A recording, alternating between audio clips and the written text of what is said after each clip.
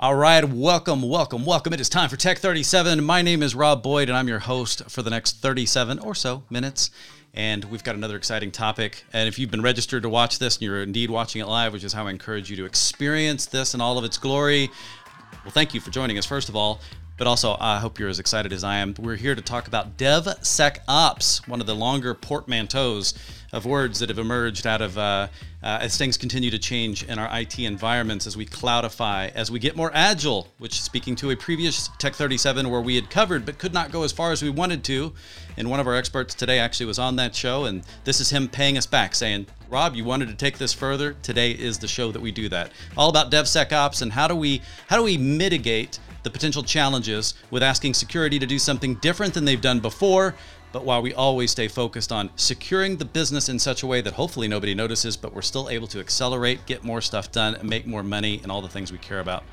Well, you're watching Tech 37, your home for technology, education, and collaboration. My name again, Rob Boyd. I guess I got to say that enough times. Let's just go ahead and meet the experts, shall we?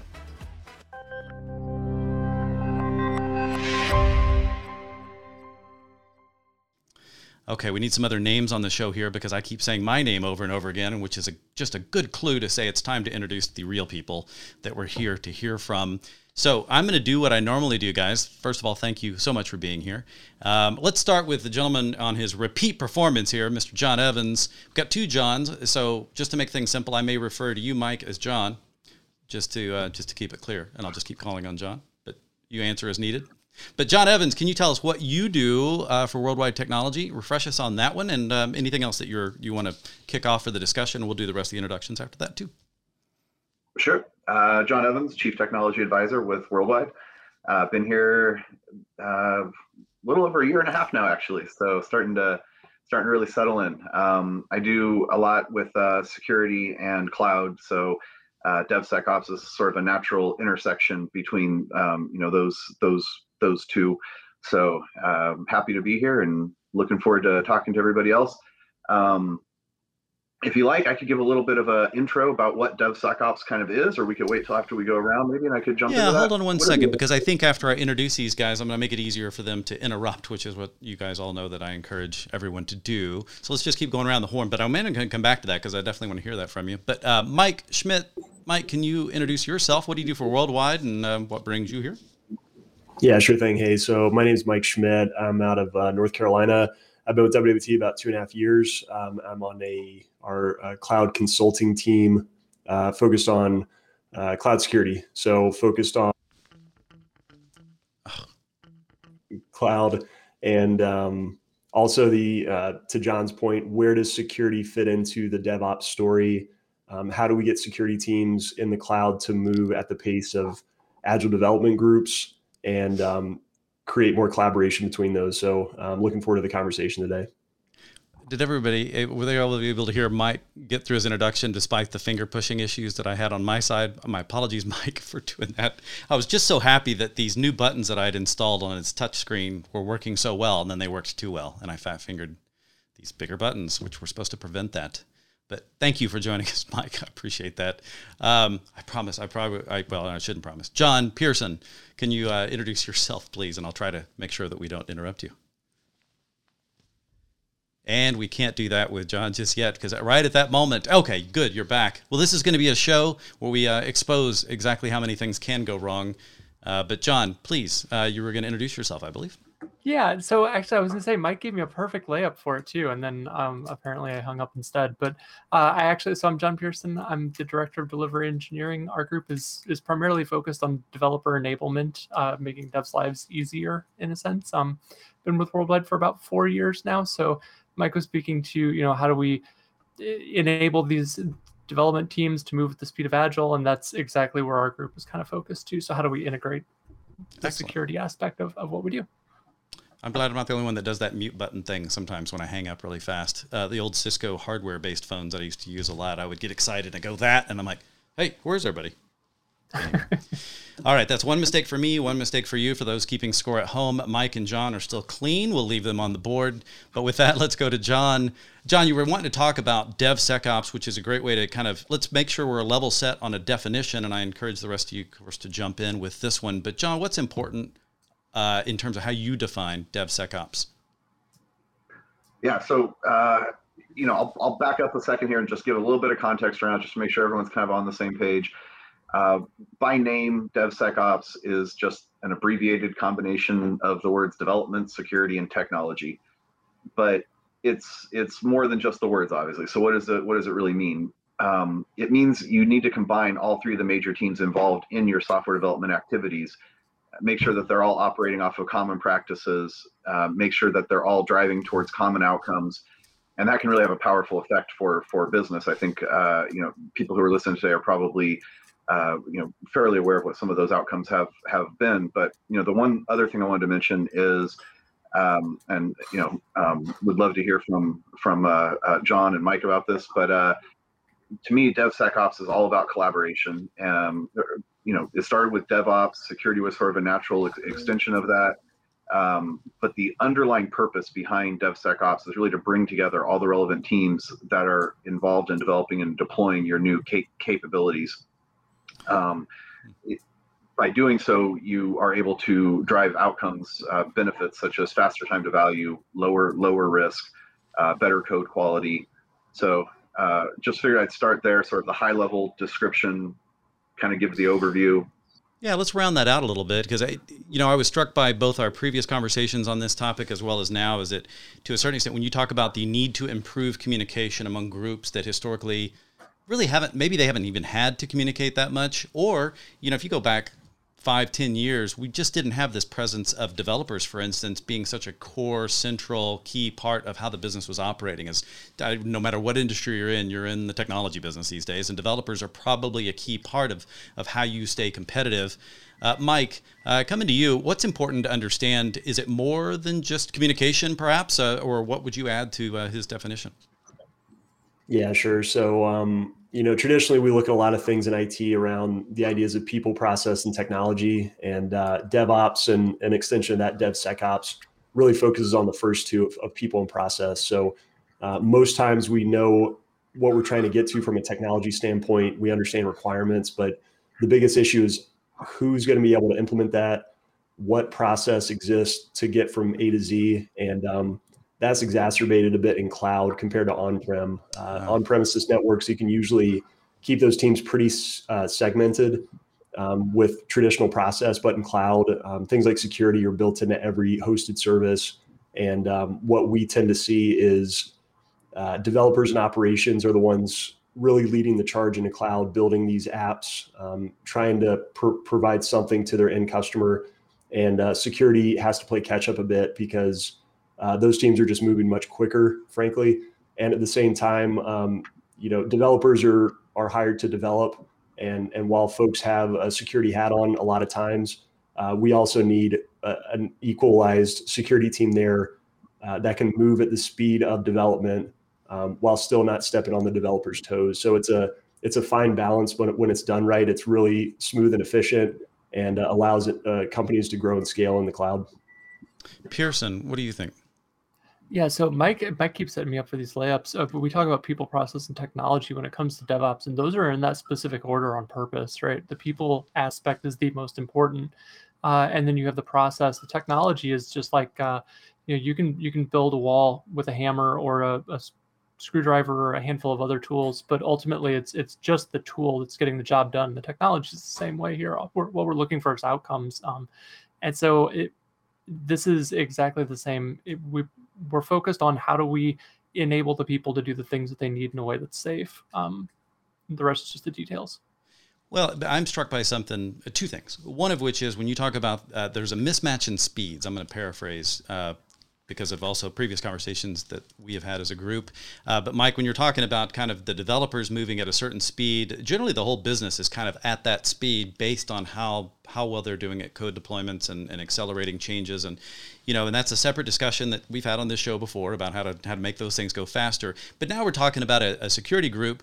And I don't remember which one of you guys gave me this example. I think it was from one of your clients, but you'd said, you've got developers who are pushing to do code releases, let's say on a daily basis, sometimes faster, compared to a security department that then goes, well, wait, you've got to submit that part of the process in. We've got 2 weeks to do a review of that code before we could submit it back.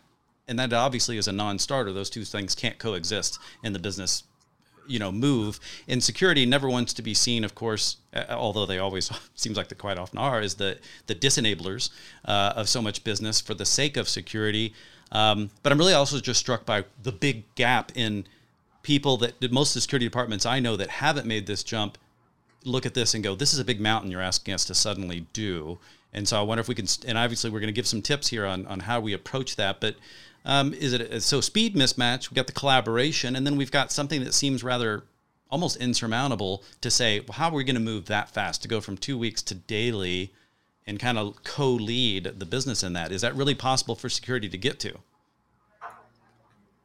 So yeah, I can jump into that.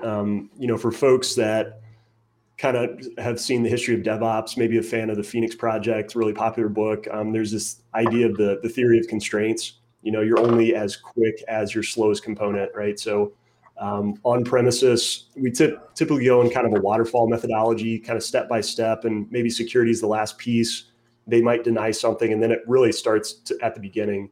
And we kind of got away with that because we didn't have to deploy 100 times a day. But that's kind of the modern developer architecture anymore is CI/CD, continuous deployment, and integration. And what happens is those existing security teams are still potentially in that slower, very methodical, very manual process. Methodical. I was picturing two different words as well. I would have messed that up. Yeah, I combined a few. But yeah, ultimately a manual process. And right. The ways that we work with customers to help speed that up is really understand, it's just collaborating between teams, as we've mentioned, but really, letting your security teams kind of sit into the developer side of the house, understanding common requirements. And then how we tend to speed that up is things like service templates, automation, guardrailing, anything that we can do kind of behind the scenes to build golden templates for these developers without manually having to approve or deny. And developers like that too, right? Because developers and security are kind of generally common enemies, but we tend to bring more collaboration and more, group membership there, especially in cloud where a lot of this is focused. Gotcha. So here's the thing. I'm thinking, to be fair, my experience with everyone in security I've worked with is I think there's a great argument to be made that we need the people who are saying, wait, slow down. Let's make sure we're doing the right things for the right reasons and that we've done the homework prior. And so I think everyone needs a little bit of that maturity because things get carried away. But that makes for a good business, right? When we're focused on the same outcomes, but yet we all have our responsibility and our disciplines that we're carrying forth with that. Evans, I'm using last names here just to be clear. I want to bring up the article that you'd recently wrote. Do you mind if I start on that now? Because I think some of the structure that Mike's starting to get into, best practices. Screw it, I'm gonna do it. Okay, so you wrote an article. About as more information had finally become public around SolarWinds and what had actually happened, at least as and even what could be read into. And we're certainly not here to say that if SolarWinds had a DevSecOps approach, and I'm sure they do to some extent. This is more about using that as a way to say, here's 7 things that you outlined in your article. And I was really impressed with this that said, these are good best practices that you were reminded of and or triggered just from some of those things in that incident.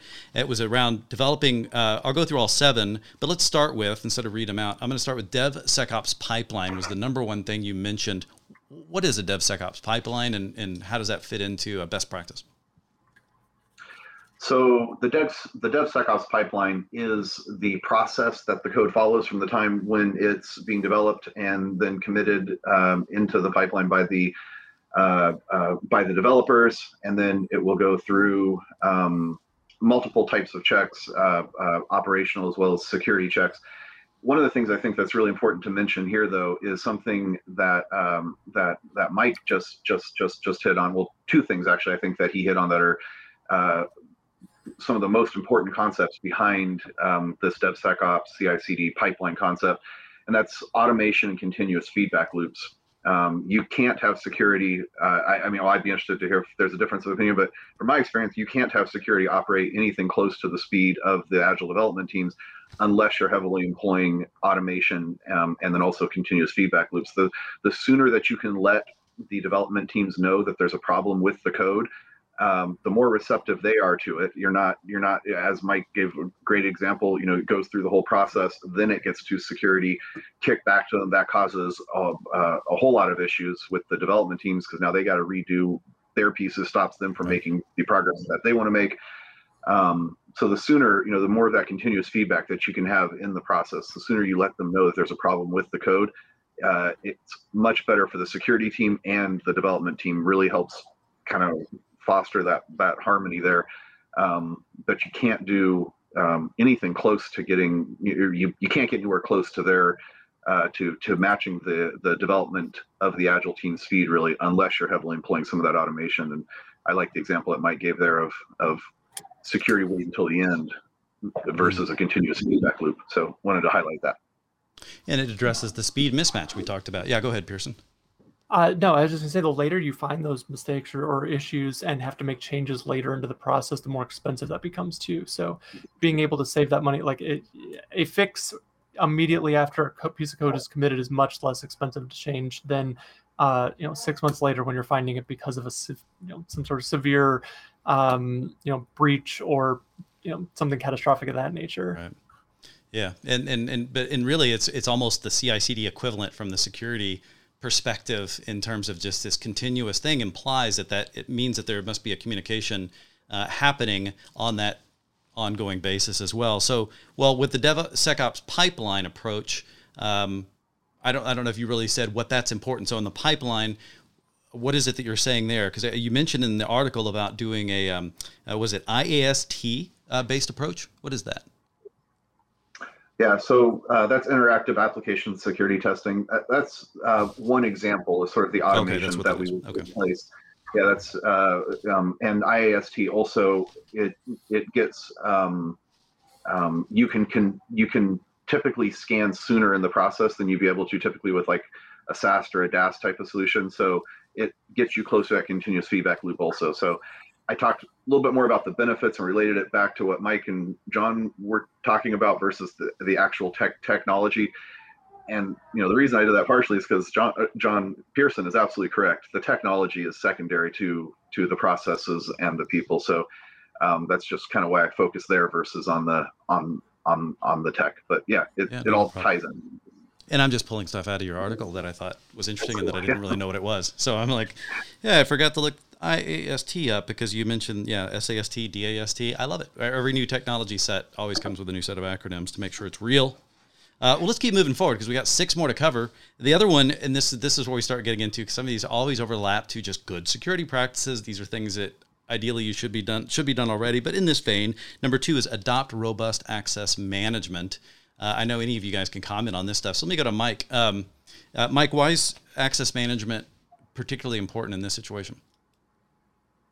Yeah, I mean, pretty much all cloud revolves around access management. The main ideas, especially in hosted services and SaaS and whatnot, it's transitioned from just, an IP access layer on-prem to everything's an API call. And those API calls are allowed or denied based on, do you have a token with the right authorization? And so everything's related to your identity in cloud and what you can and can't do. The comment I would make even back on the previous item was that, where John and John were talking about, security in code itself as part of a developer pipeline. I would say there's a similar need with a security team to have their own pipeline, because as they establish their own policies, procedures, et cetera, they also need to build those in an agile fashion. And where a pipeline is really important is you have integrations in the code repositories and documentation. And it goes back into access as well as who can edit, say, the golden template. Has that been approved? Has it gone through automatic testing as well as a manual check? So it's all related. That may be condensed into a single platform or each team's managing their own.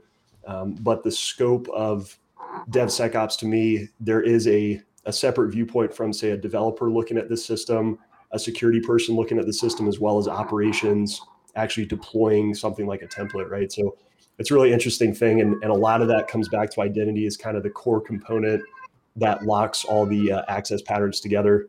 But I'd be interested, what John has to say as well. So I was actually thinking that the other piece that we haven't really touched on as much is applying some of these things to like infrastructure as code. and building up that operations piece as well. Specifically with IAM stuff, you can build a lot of things that enable self-service automations that were previously really long, drawn-out processes, right? Like I need a new virtual machine to deploy this thing to, or I need a new Kubernetes namespace or something like that. Whereas, olden days, not necessarily Kubernetes, but you're submitting some sort of service ticket and then waiting, your 7 to 10 business days for that thing to be created before you can even start trying to see if did I actually request the right thing. Whereas if you are setting up these IAM properties in advance and you're enabling your developers to sort of have this self-service capability, all of that's handled for you, and that your security is meeting the requirements because it's all sort of pre-configured as part of this pipeline.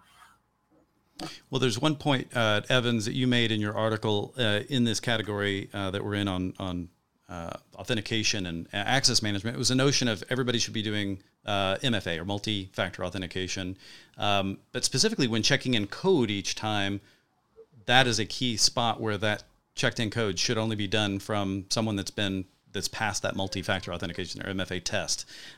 Is that indeed remain a key point? Absolutely. I think that's, if you look at the SolarWinds incident, going back to that, there's only, there's a few probable ways that the malicious code got inserted. Something was either able to bypass the guardrails in the system, which, if it came in, after the commit phase, then there was something wrong with their logging and auditing and some of their other guardrails, or it came in, at the commit phase. And if they had MFA in place, then that would have stopped it at that point.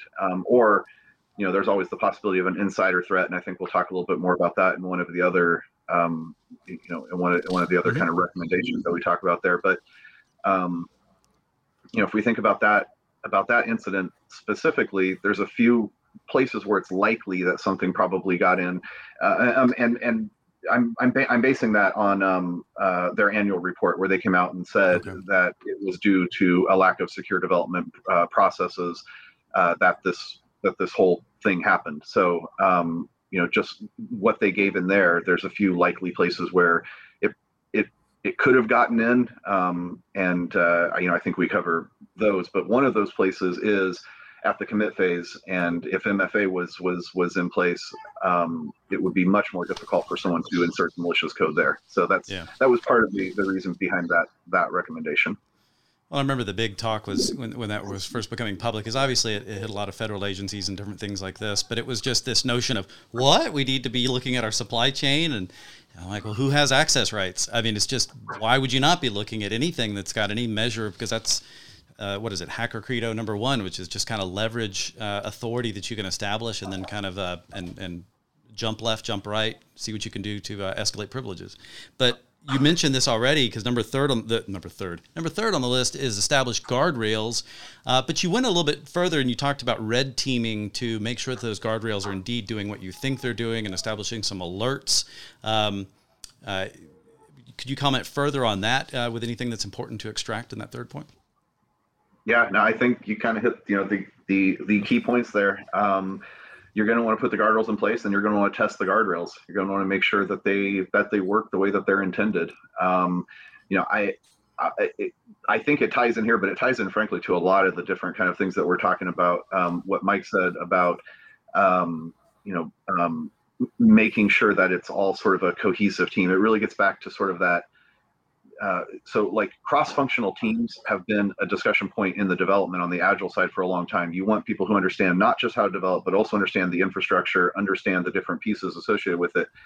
And I think it's important, in this one, but across the board, when we're talking DevSecOps, the security teams, I don't think that mindset has made its way into the security teams as much. It's sort of an established best practice, something you look for in the development teams.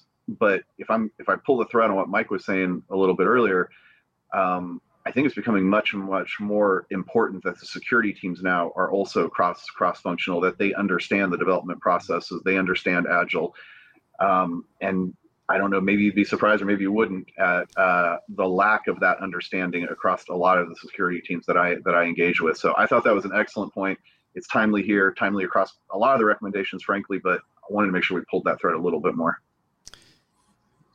That's a good point. Pearson, you were going to say something?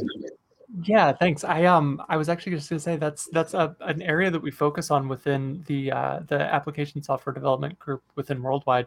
We actually have a reasonably small security group that we embed into our software development teams, and on absolutely every project, one of the things that we're doing to additionally work on that aspect is we nominate someone as a security RP, which is like responsible person, and their goal is basically just, hey, as we're doing this development, we need somebody who's specific. Like everyone is security minded, but we want somebody who's going to raise their hand and say, I am going to be, explicitly responsible in addition to whatever else it is I'm doing on the team to make sure that we're thinking about all of these things in a security checklist. So we're making sure that our code scanning and our pipelines are done correctly, and we're thinking about stuff like that MFA and those guardrails and that sort of thing, and then pulling in the security experts sort of across the board for anything that's above and beyond just basic standard security practices kind of thing. Yeah, good coverage. Mike, you don't have to add anything. I'll keep going. I agree with that. If I'm coming more from the security angle of maybe what a typical IT operation looks like, the biggest thing that I would say is we love the idea that developers have security in mind, but then we just have to look at the use cases of, what can a security focused resource look at from the bigger level of governance, compliance, everything else that relates to the ecosystem of the application that we're trying to deploy. And we can instill best practices, but it's still a good thing to have that oversight, a second set of eyes, whether that's manual or automated.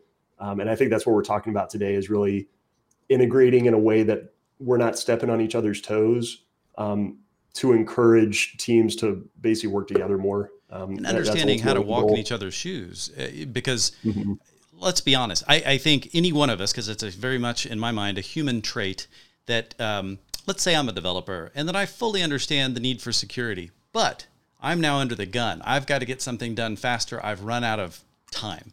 I've run out of runway. What's the first thing I'm going to give up that may be adding time to a process that I feel pressured on? It's going to be the security steps, because they're considered antecedent or extra to what I want to accomplish with working code. Potentially, I'm not saying everybody does that, but I think there's a desire potentially to do that, to bypass under pressure.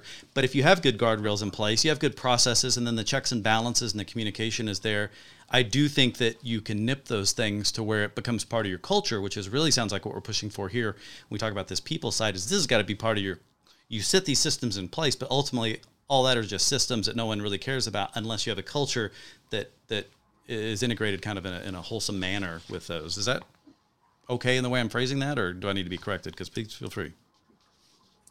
Yeah, I mean, I'll say quick, and I can pass it on, is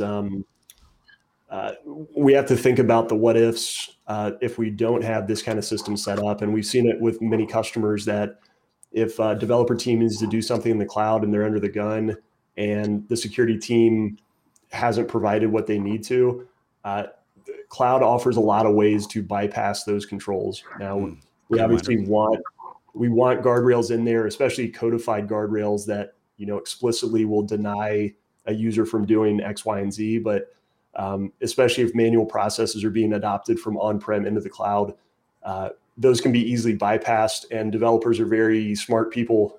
They understand cloud probably better than anybody.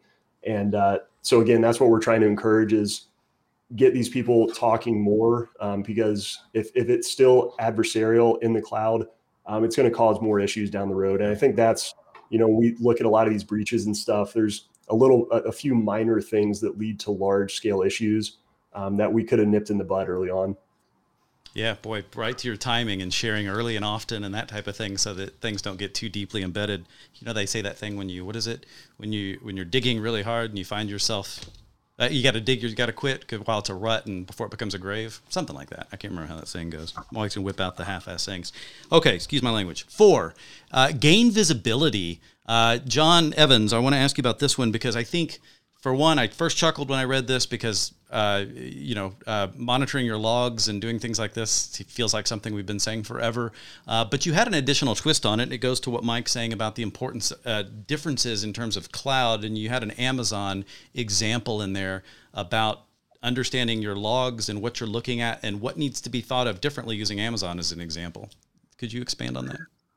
Yeah, sure. So I probably went too deep on the technical side a little bit there. Sorry, I keep drawing you back in. I apologize. Okay. But I like those examples. They kind of prove the points. Anyway, humor me for a minute. What's important? What makes different? And briefly, yeah. So, I gave a sample reference architecture of how you might make sure that your logs are immutable, making sure that nobody can change them, make sure that they, make sure that the integrity of the logs allows you to actually verify that, what actions were taken in your environment. You don't want to get into a situation where you can't identify potential issues, such as how a change might have been made. So the immutability, the integrity of your logs becomes supremely important. The other side of that, though, is you want to make sure that you're capturing everything that you should be in these logs. So if you don't have the proper logs, they can be they can be immutable. All the integrity can be there. But if you haven't captured the right stuff to begin with, then you're sort of in the same boat anyways, where you don't have the knowledge you need to kind of figure out what might have gone wrong if an incident does occur. So, I think the one point that I make there that I'll highlight here is a lot of times I think organizations can really benefit from bringing in people who have done this across other organizations. They may overlook things, they may miss things that are in fact important. So having some experts like maybe Mike or John's teams coming in and helping to tell you these are problems that we've seen in the past. You want to make sure that you are fully capturing everything. These are some things that we really recommend. So don't worry, I'm not going to let us go here shortly, but I'm not going to let us go without asking you for some recommendations of any experts that you might know. But hold that thought for a second longer, though. I want to get through these because I apologize, but I think this one is important. I just mentioned as a moment. Number 5 is enforced separation of duties. Again, that's a classic. Have your roles. Make sure you're staying on top of your roles. In the same way that we focus so hard as businesses on onboarding people, we need to offboard them, and when roles change, we need to remove access rights that don't make sense for their role and the checks and balances that go with that. You can't have that kind of scope creep type of thing with role creep happening in here. And you make the very good point there. And then also back to the very first one where you talked about the DevSecOps pipeline is now on number 6. You say harden the pipeline. Basically, you say harden everything. And does that need any additional color, or does that just make sense on its own? Well, it probably does. Just really, really, really quickly, going back to the separation of duties, that really is a lot of that's an insider threat type of issue. There's the possibility that somebody could insert malicious code without the separation of duties. Things like pair programming perhaps even kind of falls into that realm. Okay. Where you've got multiple people kind of checking the code out. There's some use case I read a while back. I could try to pull it up if anyone's interested, but it was around insider threat in the financial industry, in the banking industry. And they found that once this organization switched over to pair programming, all of a sudden they were able to find money basically that was going somewhere else in the past. So, so just kind of interesting there. But then harden the pipeline. Like it says, you want to, or like you were saying, you want to make sure that you harden everything. There's a lot of communities out there. There's a lot of best practices for it. It can be a little bit overwhelming to try to navigate your way through all the guidance, all the communities out there. So again, another plug for our experts here who can help with that along the way. It's seen as a kind of what you were saying earlier, and John said this too. A lot of times security is seen as sort of a sunk cost. You don't really see the benefit of it. People need to move. They see the benefit of the developed code. But spending a little bit of time and money up front to get these things right is really going to save you later. Yeah. Well, to be fair, I think you corrected me. You said, Rob, my title's Chief Technology Advisor. So you're just advising us. You're just letting us know, hey, here's some smart people that you should be working with to get this kind of thing done. Let me hit the last point so we can seal off the 7 points. But the 7th one is deploy signature-based authentication. That's different, obviously, in terms of some of the other checks and balances that we're doing there, but who wants to comment on the importance here and what may be unique in the DevSecOps world as it pertains to today's conversation? So maybe I'll start with that, just because I've had some recent conversations there. So we have microsegmentation in its own has been a discussion point for many years now. East-west segmentation versus traditional north-south. What do you do within the VLAN within a typical IP scheme? So there's been a lot of solutions there that, whether agent-based or some other method, give you an extra granularity, say within the same subnet, not allowing server A to talk to server B, pretty basic example. But what we're seeing in cloud especially is the scope at which we're expanding either resources in the same cloud provider. If we have multi-cloud, things are highly mobile, asynchronous. And so a lot of companies are starting to move away from IP-based controls because they just aren't granular enough.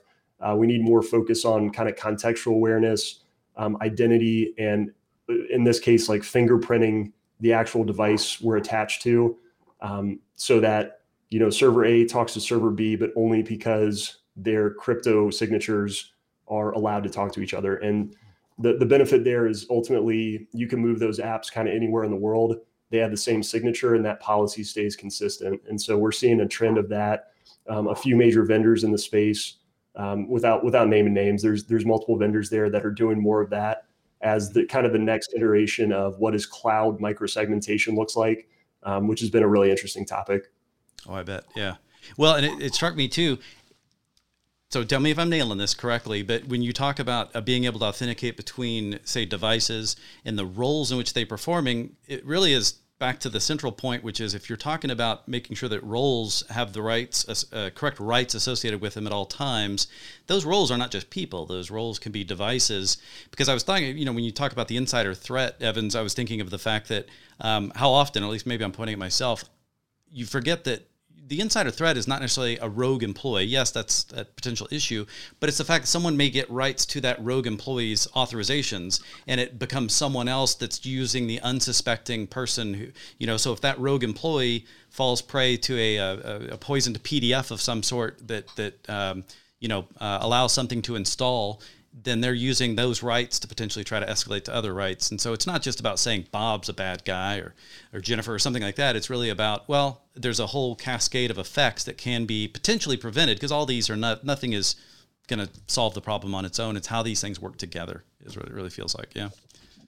And Pearson, I just have to, you and Mike really, you guys hit all the security stuff there.